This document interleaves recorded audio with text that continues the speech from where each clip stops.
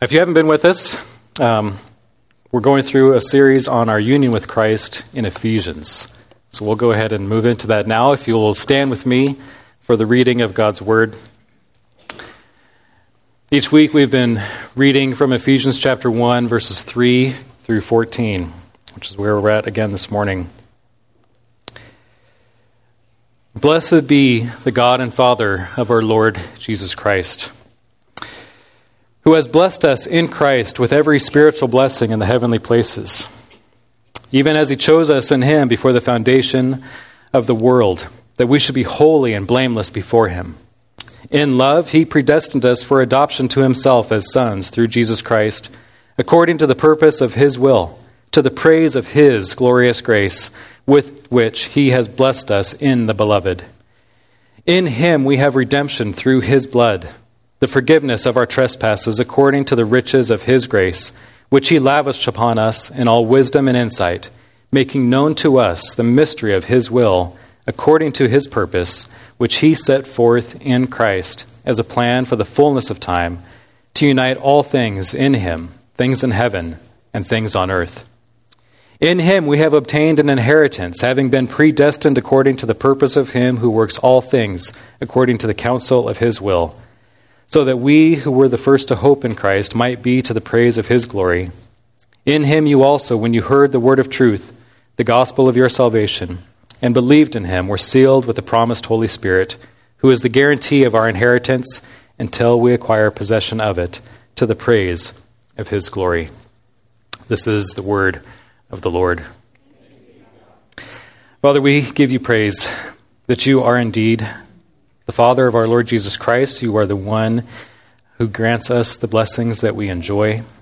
There are many blessings that we have read just in this passage: our adoption, our redemption, our inheritance.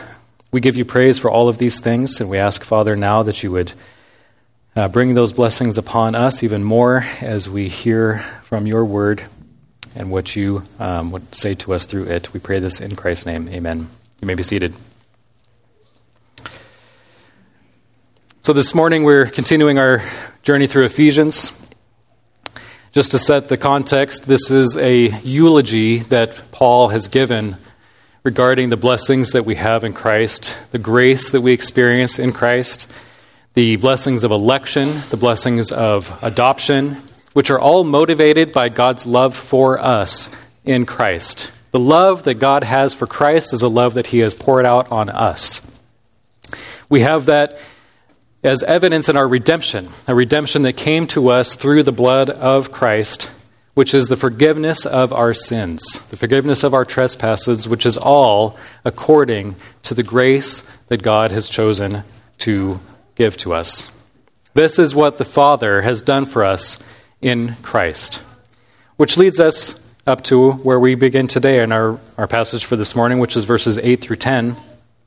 We see that those graces, the riches of his grace, Paul continues, which he lavished upon us in all wisdom and insight, making known to us the mystery of his will, according to his purpose, which he set forth in Christ as a plan for the fullness of time, to unite all things in him, things in heaven and things on earth. Now it's important for us to see the connection with these verses and verse 7. Redemption is through the blood of Christ. Grace is given.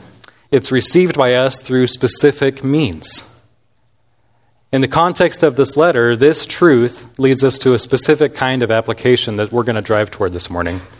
And a major danger that this letter as a whole addresses, which is division.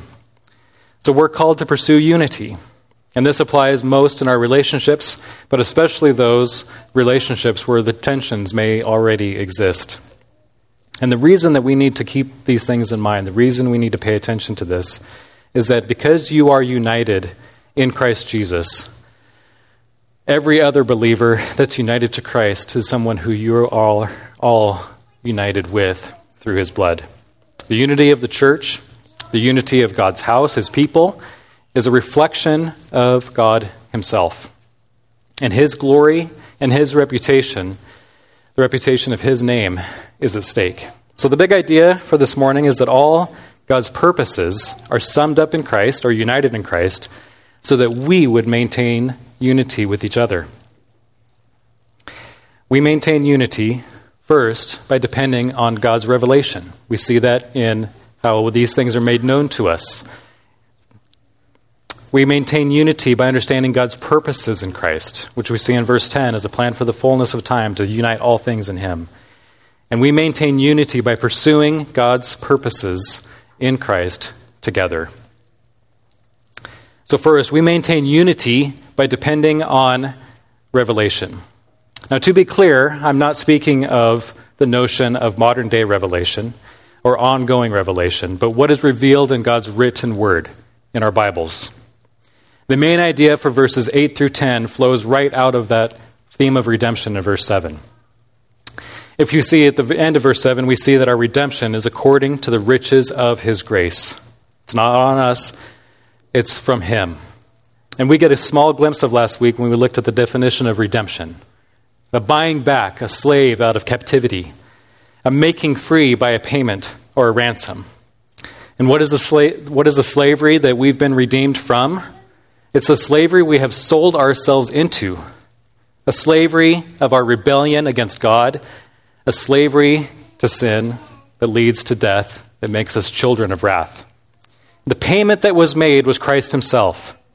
When Paul wrote at the end of verse 7 that our redemption is through the blood of Christ, and that this is according to the riches of his grace, those riches are found in Christ himself. He is our substitute because he paid the penalty for our sin. And this is the grace that was lavished on us. And the next words tell us how that grace is lavished on us. If you have an English Standard Version, which most of us do, there's a comma after us. If you have the NIV or the New American Standard, you'll see a period. And I want to remind you that this whole sentence, the passage that we read this morning from verses 3 through 14, is one long sentence in Greek.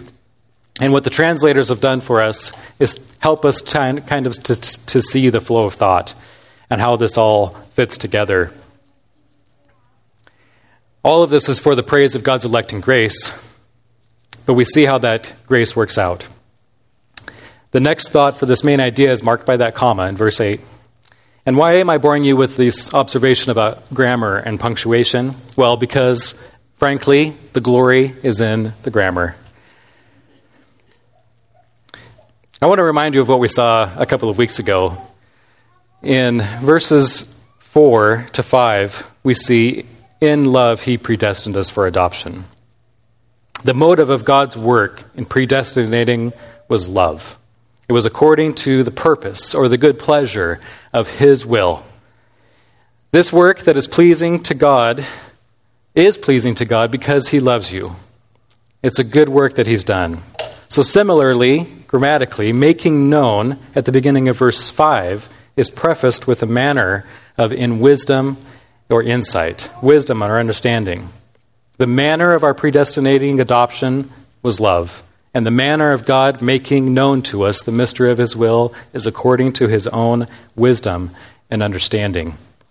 Wisdom and understanding often go hand in hand with revelation for what God's revealed, and that's exactly what we see here. But in looking at other parts of the Bible, we see in Proverbs 3:19, the Lord by wisdom founded the earth. By understanding, he established the heavens. His creative acts are acts of wisdom and understanding. His acts in history are works of wisdom and understanding. Psalm 19, verses 1 and 2 says, the heavens declare the glory of God, and the sky above proclaims his handiwork. Day to day pours out speech, and night to night reveals knowledge. His wisdom and understanding are paired up with what he has revealed, both in creation and his word.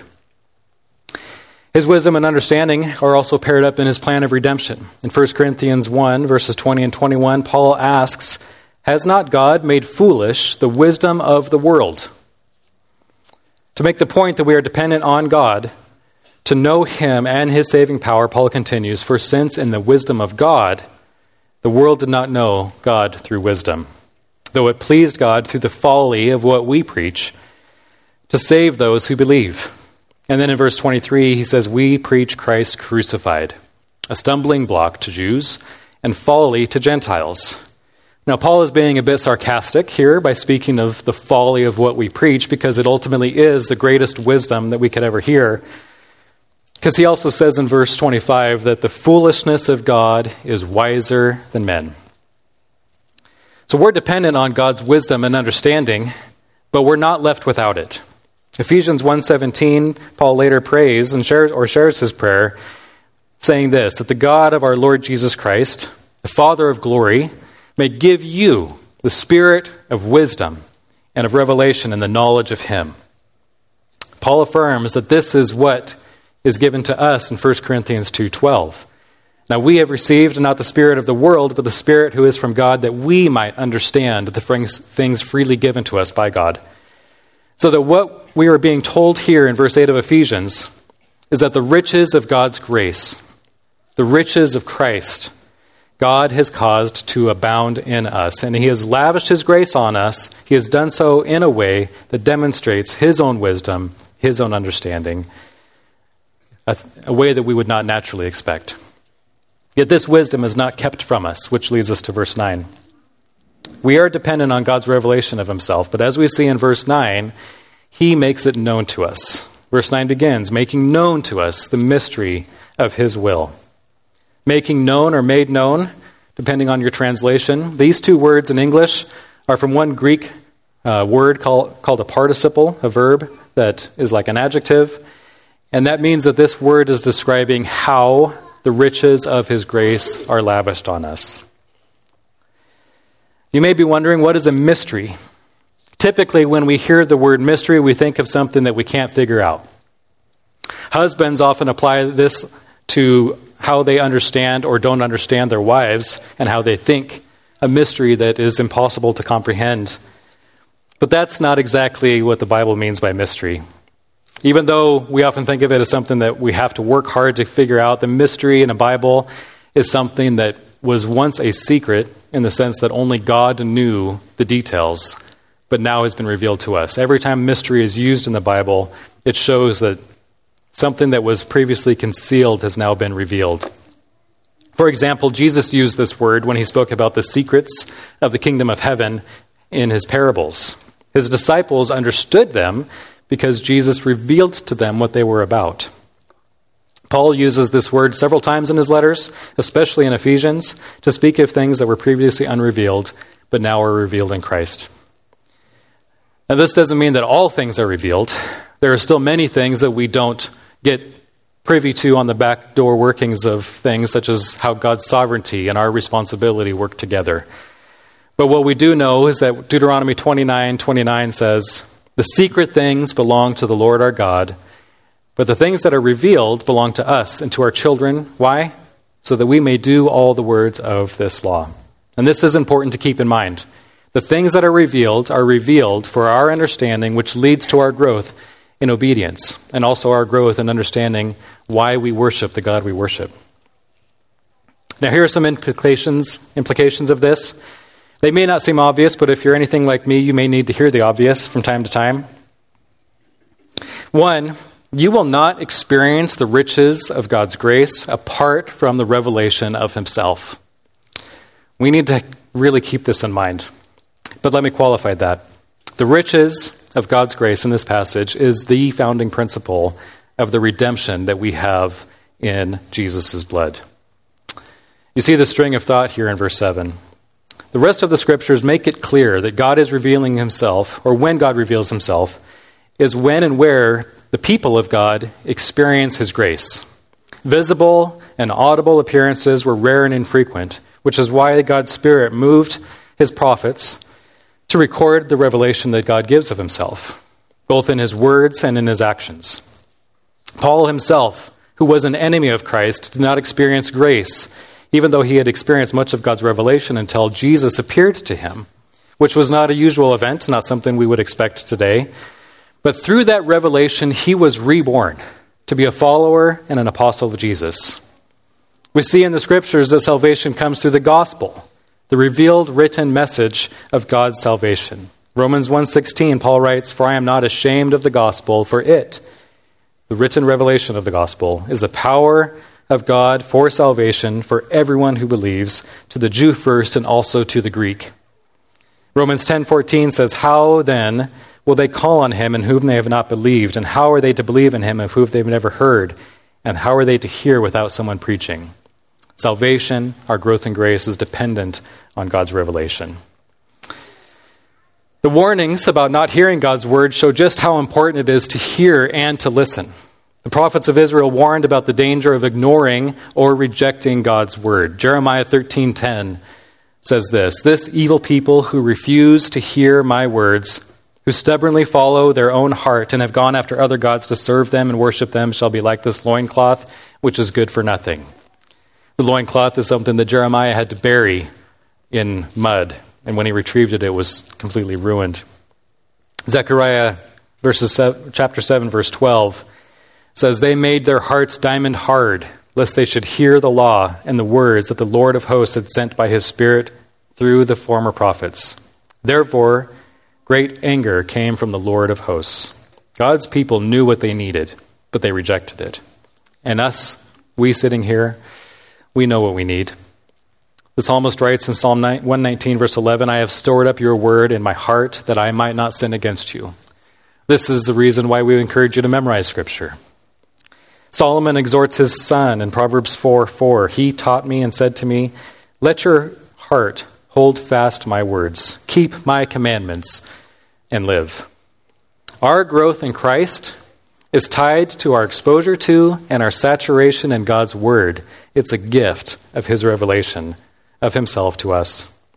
And Jesus tells the parable of the seed thrown on the different soils in Matthew 13 and Luke chapter 8.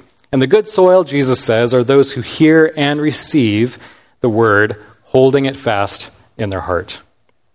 And later on in Ephesians 4:20-21, after commanding the people to not live like unbelieving Gentiles, he gives the reason why they should not, saying, "But that is not the way you learned Christ, assuming that you have heard about him and were taught in him as the truth is in Jesus."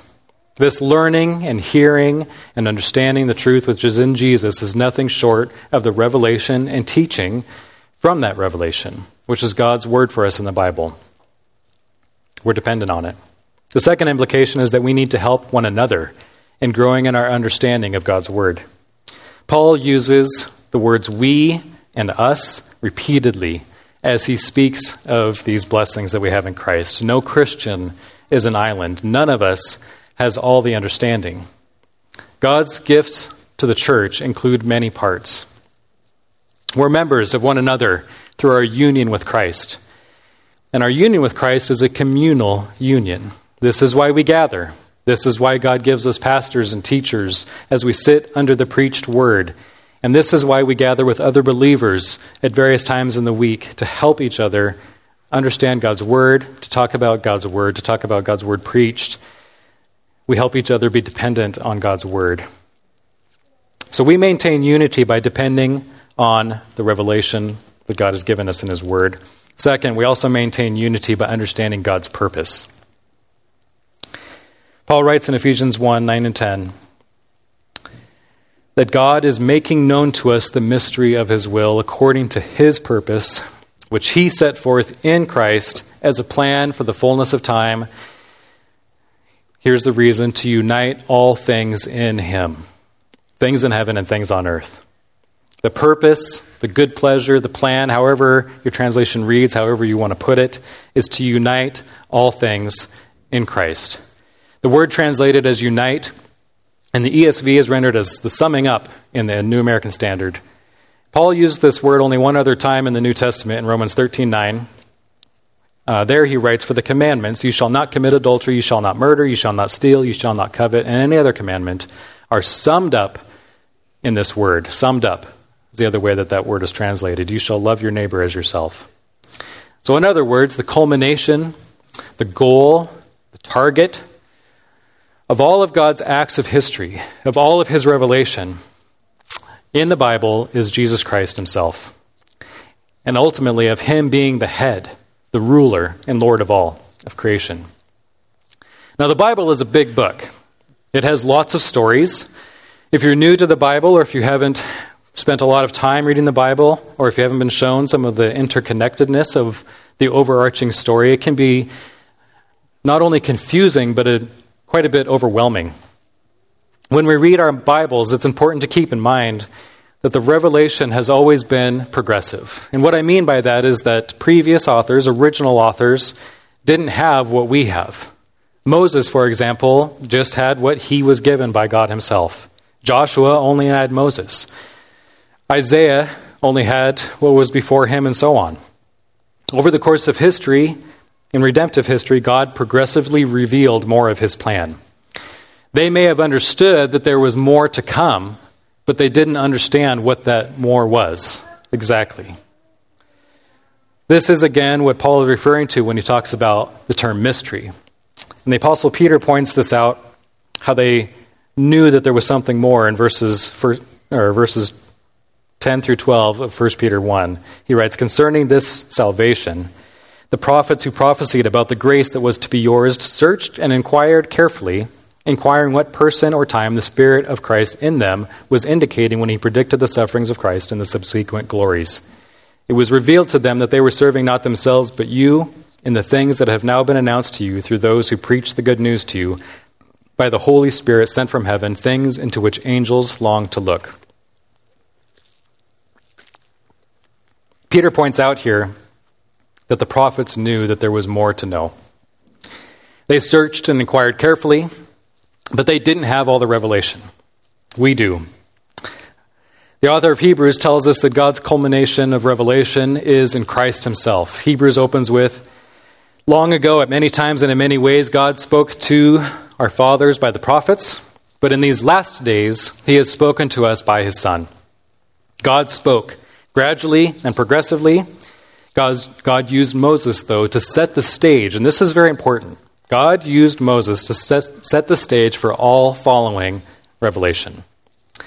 We get the story of creation, fall, promises, curses, covenants. All of these events become the standard for how later prophets communicated the message and how God, the ultimate author of Scripture, tells his unified story. Where we are in history, we have the whole story. And this enables us to look back and kind of see how those patterns get fleshed out. And just as a side note, this is not what we all need to have in order to be saved. The good news of the gospel has 4 basic truths that we need to understand and believe. And the first is that God is good, the sovereign creator of the universe. He made everything and he gives you life. The second element that you need to recognize and confess is that you are a creature made by God and that you have rebelled against him, deserving his wrath. The third element is that Jesus is the God in the flesh, the incarnate God who was born of the Virgin Mary, lived a fully human life, yet without sin, crucified under Pontius Pilate, was buried, and after 3 days rose from the grave, all as a substitute for your sin. He ascended into heaven, where he is seated at the right hand of the Father, where he makes intercession for his people, who will one day return in righteousness. And the fourth element that we all need to face is how we respond to these truths. The facts are laid before you. The time has come where God has called all people to repent and believe in the one whom he has sent, Jesus Christ, for the forgiveness of your sins, for eternal life with him. And it's a simple gospel. And if you have not yet entrusted yourself to Jesus as Lord and Savior, the invitation is open today. You are called to repent and believe. Romans 10:9 says simply, if you confess with your mouth that Jesus is Lord and believe in your heart that God raised him from the dead, you will be saved. Our justification, our salvation is by faith in those basic truths. But there is so much more to the story. There's so much more to how God brought about our redemption. And when you see it, you're filled with awe and wonder at the intricate providence of God, his faithfulness, his righteousness. When you begin to see these patterns in Scripture, your heart shouts out, "Blessed be the God and Father of our Lord Jesus Christ," because his wisdom is made manifest through his works in his word. Here's a small example of what I mean. I'm going to be moving around a lot in the Bible, so I don't expect you to flip back and forth if you want to just write the references down. But as an example of how all of these events bring us to the culmination. Remember, this is about the culmination, the summing up, the uniting of all things in Christ. The opening chapters of the Bible show us God's intentions in creation for humanity. After he creates the universe such that the heavens declare his glory, he creates man. One man in particular, a man named Adam. In Genesis 1:27, God created man in his own image. In the image of God, he created him, male and female, he created them. God's relationship to Adam and Adam's relationship to God are put on display as the ideal. Being in the image of God, Adam is God's representative on earth. We see in chapter 2 of Genesis several key roles that Adam is called to fill. Now, the Genesis was written by Moses to the people of Israel. So hearing the words that Moses uses to describe Adam and the commission that Adam is given is something that we have to have that context of Israel as the first receiver of this to keep in mind. So what do we see about Adam when we understand this? What roles does he fill? Well, first, Adam is a prophet. God speaks to Adam. Adam speaks back to God. This one's not so hard to miss. Adam is also a priest. And this one might not seem as obvious, but if you're familiar with the Bible, Israel's priests were responsible for offering sacrifices, to offer cleansing. But that's just the smaller part of a job of protecting the purity of the camp and protecting the purity of the people. And the reason I bring that up is because in Genesis 2:15, it says, "The Lord God took the man and put him in the Garden of Eden to work it and keep it." Those are the two key words, work it and keep it. Those are the key duties for Adam. Those same words in Hebrew, work and keep, we find in Numbers 3:8 for the duties of the Levites, which is the priestly tribe of Israel. They shall guard all the furnishings of the tent of meeting and keep guard over the people of Israel as they minister at the tabernacle. So in Hebrew, guard matches up with watch or keep. And work in the garden is the same word as minister. There essentially means to serve. Adam is not just a gardener. He's not just supposed to work the ground and keep the weeds out, although he wouldn't have had weeds yet. But he's a protector. Adam is a protector, just like the Levitical priests were commanded to be. Adam is also presented as a king. Genesis 1:28, God blessed them. He tells them to be fruitful and multiply, to subdue the earth, have dominion over the fish of the sea and over the birds of the air. He's to exercise dominion. A righteous dominion, not just over the garden, but that is supposed to spread over the entire earth. In Genesis 3, of course, if you know the story, everything falls apart. Adam and Eve failed to do what God said. They take what's not theirs. They were removed from the land from which they were to have their blessings and their righteous rule.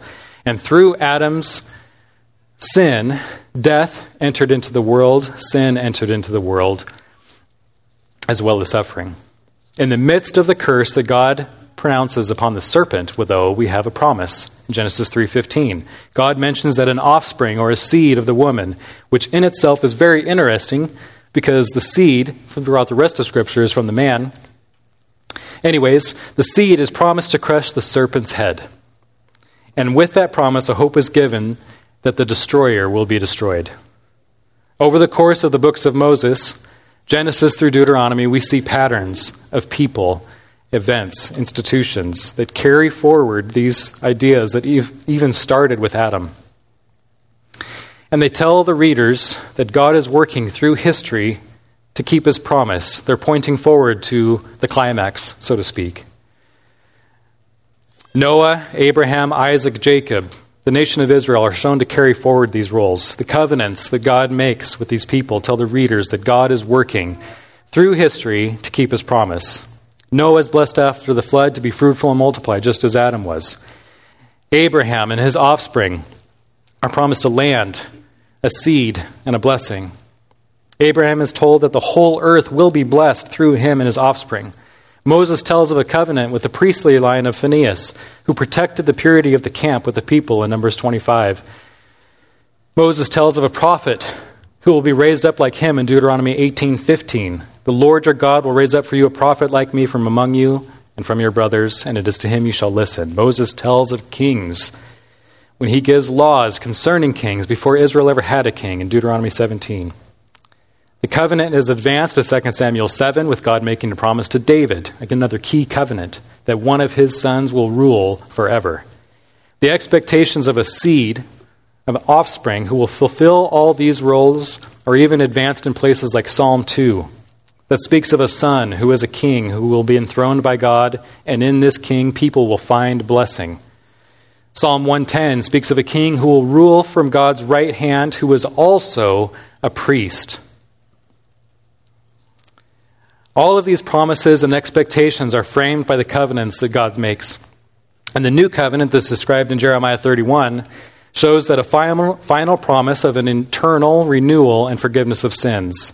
And even though this covenant is made with the house of Israel and Judah, the previous covenant with Abraham reminds us that all the world will find blessing through this seed, of which Israel is a natural part, reminding us that the seed of the woman who would crush the serpent's head brings this blessing. And this expectation carries through several places as far as the expectation that all the nations will be blessed. And I'll just mention one. Psalm 67, verses 1 through 3 says, "May God be gracious to us and bless us and make his face to shine upon us." Why do we need these blessings? That your way may be made known through all the earth. Your saving power among all nations. Let the peoples praise you, O God. Let all the peoples praise you. Coming to the New Testament, we see Jesus is presented as prophet, priest, and king. The expectations that were drawn from Adam, Abraham, David are summed up, united in Christ. The New Testament shows that the events, such as the Exodus, are fulfilled in Christ. How the institutions of the priesthood and even marriage point to what Christ came to do. The roles that Adam had is picked up in later stories, and the fulfillment of time, in the fullness of time, as Paul wrote in our passage, the Father sent the Son to unite all things in him, to sum up all things in Christ. The fullness of time refers to the time that Jesus came, when the Father sent the Son. The Old Testament writers referred to it as the last day or the latter days, the days of which we are now living. Looking ahead, though, for them, to when God was to accomplish his plan. In the fullness of time, Jesus came as the last Adam. That's what we want to see, is we see these initial events being carried forth and fulfilled in Christ. As the last Adam, he became the obedient Son who, instead of bringing death, brings life through his death. His death on the cross was a death blow to sin and its power.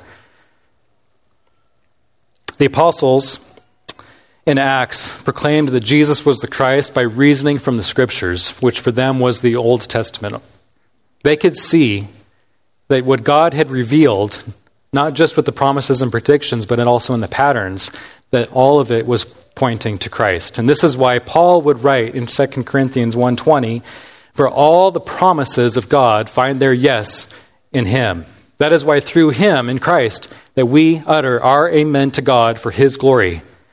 These things are recorded for our instruction. And now, why is all this important? Why does it matter whether or not we know these things or not, or whether or not we pick up on these things or not? And the first answer I want to give to you is because God has revealed it. If we believe 2 Timothy 3:16, which says all Scripture is breathed out by God and profitable for teaching, for reproof, for correction, and for training in righteousness, then we should seek to understand as much of God's Word as we can, including how the story goes together. The second reason is that there are several points in the New Testament that direct us to view all of Scripture as being summed up in Christ.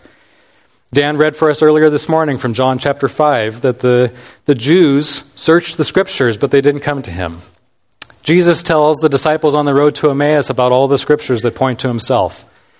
Everything is being culminated in Christ. And third, Paul tells us plainly in our verses that we have this morning that the grace of our redemption is lavished on us through God disclosing his purposes in Christ to us. Now, this doesn't mean that we need to master every detail of every story and how it all is related to Christ. But what it does mean is that you recognize in some way that all of the Bible is pointing you to Christ. Like Dan said, it's not just a roadmap for life, it's a roadmap to Christ himself. For our purposes this morning, and what Paul ultimately brings us to in the letter to the Ephesians, is that since Jesus is the purpose, he is also the head of the church. and that we are to be united together in him. Paul later addresses the division that was going on in the Ephesian church between Jew and Gentile, Jew and Greek. What he is pointing out is that the people of God are no longer defined by their ethnicity. They're no longer defined by their adherence to the law of Moses. No, their definition is by their union with Christ. The church is a community of people who believe in the Son, which is according to God's grace, to the praise of the Father's glory. And this is what we need to understand. Now, I'm not concerned that understanding about our unity among different classes or whatever is a problem here, but we do live in a fractured world. We live in a world that's full of division. Turn on your TV or your internet for 60 seconds and you'll see how much of that is stirred up. The prominent voices in the world fuel that division, and when we get sucked into that, we can lose our focus on God's purposes. We'll also face trials and troubles in our life with confusion, blame shifting, because we don't understand God's purposes. We'll forget that the powers of this world, whether earthly or spiritual forces, though they are working against us, are all under Christ's rule. Christ's rule and the headship, his headship, is the purpose that God has, and he fulfills all of what was expected. And this is relevant for us because we are in him. This is why Paul shares his prayer in Ephesians 1, verses 15 through 23. He wants God to open their eyes, to grant them the wisdom and revelation and the knowledge of Christ, to grant them the wisdom and revelation in Christ who is head over all. And we maintain our unity by understanding God's purpose, which is for us to be under Christ, following him in his ways. We maintain unity by understanding God's purpose. We understand that purpose and maintain our unity by being dependent on God's word. And lastly, we maintain unity by pursuing God's purposes together. We maintain our unity by pursuing God's purposes together. Dan read for us earlier this morning, Jeremiah 32. This passage opens with, I will give them one heart and one way, that they may fear me forever. It was for their own good and for their children after them. As a church, we are united in Christ. We're united in Christ. We're also united to one another. We're closer than any family would naturally give us. As Americans, we love our independence. We love our liberty. There are many blessings to our independence and liberty. But in many ways, we've adopted our liberty and our independence in such a way that elevates our individualism, that hinders us from viewing ourselves as interconnected parts of a whole. In fact, there's almost a repulsion to the idea that we're dependent on each other, that our lives are meant to serve one another. And I'm not saying we need to give up our individuality. On the contrary, God created us as individuals. We lived as distinct creatures in distinct places and distinct times as distinct persons. So when Paul addresses the Corinthians about the members of the body, talking about the eye speaking to the hand and so on, he didn't say that all of you need to consider yourselves just part of the body. No. What he was saying is that they need to recognize the parts that they fill. And each part working together is what brings us to build us each other up in love. And I don't want to belabor this too long. I just want to point you to a couple of key passages. Both of them are from later in Ephesians. First in chapter 2. Chapter 2, verses 11 through 22 of Ephesians. If you want to just follow along with me. It says, therefore remember that at one time you Gentiles in the flesh, called the uncircumcision by what is called the circumcision, which is made in the flesh by hands. Remember that you were at that time separated from Christ, alienated from the commonwealth of Israel, and strangers to the covenant of promise, having no hope and without God in the world. But now, in Christ Jesus, you who once were far off have been brought near by the blood of Christ. For he himself is our peace, who has made us both one, and has broken down in his flesh the dividing wall of hostility by abolishing the law of commandments expressed in ordinances, that he might that he might create in himself one new man in place of the two, so making peace, and might reconcile us both to one God, or to God in one body through the cross, thereby killing the hostility. And he came and preached peace to you who were far off and peace to those who were near. For through him we both have access in one Spirit to the Father. So then you are no longer strangers and aliens, but you are fellow citizens with the saints and members of the household of God. Jew and Gentile, members of the household of God, built on the foundation of the apostles and prophets, Christ Jesus himself being the cornerstone, in whom the whole structure, being joined together, grows into a holy temple in the Lord. In him you also are being built together into a dwelling place for God by the Holy Spirit. So in this section, just as a summary, Paul reminds the church that we are all joined together in the Lord, now that we are all brought near by his blood through his redemption. Also in chapter 3, verses 3 through 12, Paul elaborates on the mystery he had just mentioned in our passage this morning. He says, how the mystery was made known to me by revelation, as I have written briefly. When you read this, you can perceive my insight into the mystery of Christ, which was not made known to the sons of men in other generations, as it has now been revealed to his holy apostles and prophets by the Spirit. This mystery is that the Gentiles are fellow heirs, members of the same body, and partakers of the promise in Christ Jesus through the gospel.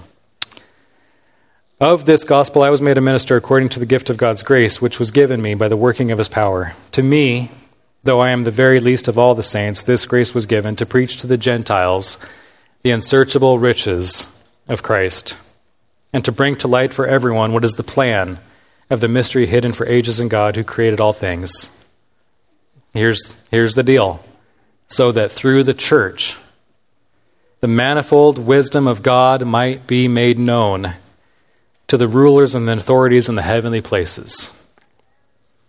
We pursue God's purposes because we are making God's wisdom known to the world, and we have to do it together. This was according to the eternal purposes that he has realized in Christ Jesus our Lord, in whom we have boldness and access with confidence through our faith in him. Paul explains that the reason Christ is exalted as head, the reason that all things are summed up, are united in him, is to demonstrate that all of his people that make up the church, as we live in unity, his united people are displaying God's saving wisdom to the world. This is a benefit and a grace that no other group of people can ever hope to enjoy. And the implications of this are pretty evident. We all, as collective parts of the body, need to work together to put God's purposes, which is in Christ, on display. We do this when we use our individual gifts to move each other along closer to Christ. We do what Paul calls believers to do in Ephesians 4 with all humility and gentleness, with patience, bearing with one another. Why do we need to bear with one another? Well, we can get on each other's nerves. Eager. This is a striving to maintain the unity of the Spirit in the bond of peace. We do everything that we need to do to make sure that we are exercising these qualities because God's glory is on display. And since we're united in him, it's not about our reputation, but we understand that the one whose reputation is the most important is the one that the world sees.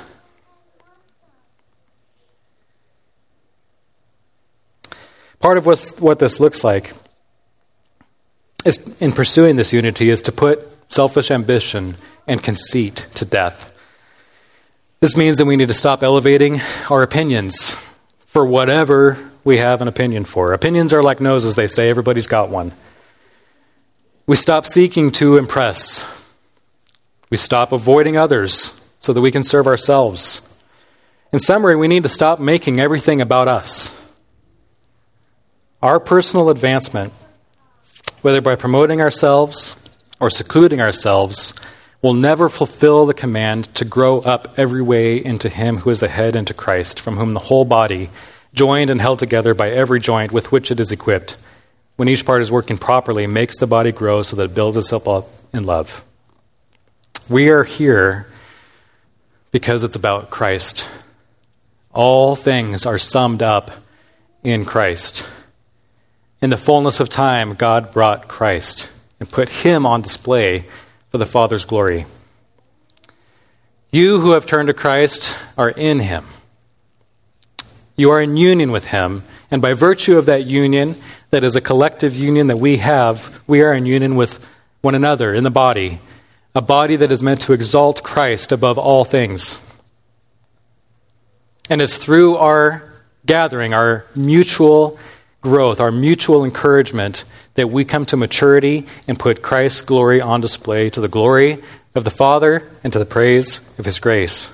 So this morning, we've seen that God's riches of his grace, his redeeming grace, are poured out on us through the Son, making known to us the purposes that he has in Christ, which is to unite all things in him.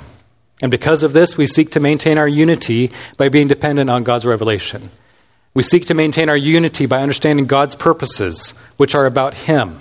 And we seek to maintain our unity by working together, by putting aside selfish ambition. Let's pray.